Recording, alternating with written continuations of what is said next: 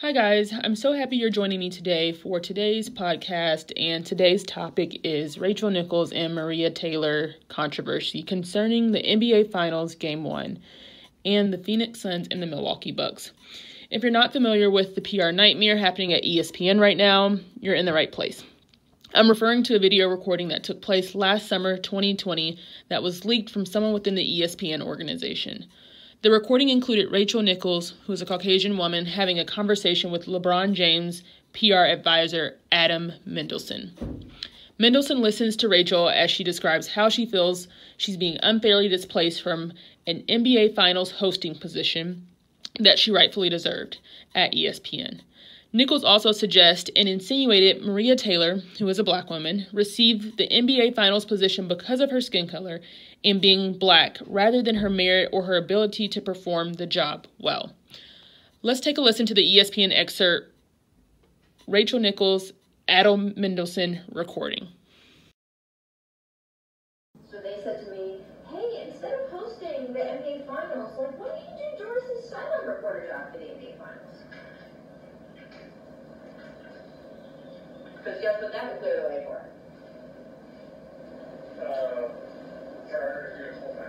For Maria to do the hosting for them. Yeah. So, I have declined.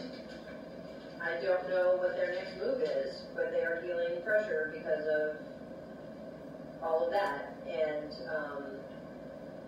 I'm trying to figure out, how to just, my thing is, I wish Maria Taylor all the success in the world. She covers football, she covers basketball. If you need her to give her more things to do because you're feeling pressure about your crappy long-time record on diversity, which by the way I myself know personally from the female side of it, go for it. Just find it somewhere else. You're not going to find it with me and taking my thing away. Note, this was provided by the New York Times for educational purposes of this video recording. Now, you can hear in the recording, Nichols clearly expresses being frustrated about losing the position she thought she would be assigned, which is the NBA Finals hosting gig. But in the recording, Nichols' comments become problematic when she states, and I quote, "I don't know what their next move is, but they are feeling pressure because of all of that," end quote. Which it appears she's talking about issues concerning inequalities and issues of race concerning black communities and policing.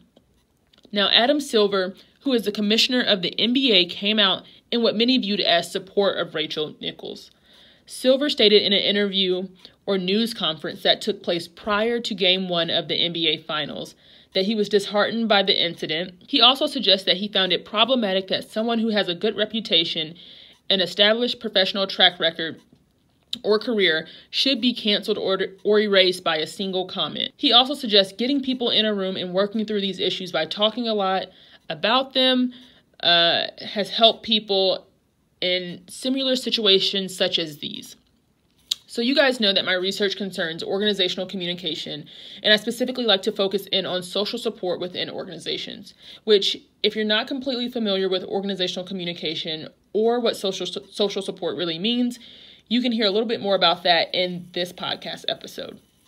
I think the issue here is definitely a concern for ESPN. I also believe you have Rachel Nichols and Maria Taylor, who have brands and careers themselves, which are at stake. And so I think for ESPN, this is a PR nightmare in many ways because, as I talked about in this podcast episode concerning cancel culture, we are in a very difficult time where, as community members and business owners, we have to determine if within this cancel culture, accountability culture, if someone should be held accountable or removed from their position because of said statements, which we listened to in the Rachel Nichols interview and recording. Or we have to decide if this should be viewed as something that Adam Silver suggested, which is bringing two women in a room to talk and discuss the issues or issue at hand. So here's my perspective from a researcher's point of view, as well as someone who may be operating in the everyday workplace. I think many organizations need to do and create some type of strategy around these types of situations that occur. And when I say these types of situations, we as society members now know that cultural expectations are shifting. Organizational expectations are also shifting. And so while individuals may be allowed to speak freely and have their own thoughts and beliefs, I believe there has to be organizational policy restructuring which occurs and is put in place. I think relearning needs to happen concerning ways in which employees state grievances, and also learning needs to take place about how such comments that are inaccurate or non-supported or not factual statements can be problematic, not only for the organization themselves, but it can also be harmful for those within the organization, the offender or the offendee. Issues of cancel culture also stem from needs of organizations to remain financially viable and afloat, vis-a-vis satisfying their stakeholder groups, which essentially has organizations remaining beholden to those groups despite seemingly other unpopular opinions. So it's important to remember that organizational narrative and how organizations can be positioned in the media can be extremely helpful or hurtful to an organization and their reputation or image, particularly when we consider their relationship with its consumer or the public at large. I believe much more research is needed on this topic, but also strategy and education concerning cancel culture needs to be explored as soon as possible by all organizations who feel their brand is important and want to manage themselves and their employees' personal brands. Cancel culture and topics concerning prominent and everyday people is something that affects us all. Beginning the first week of August, I will post 2 videos a week, one on Wednesday at 5 p.m. Central Standard Time, and I'll post another video on Saturdays at 9 a.m. Central Standard Time, every week until the last week of December. If you enjoyed this content, hit the subscribe button and notification bell. See you in the next video.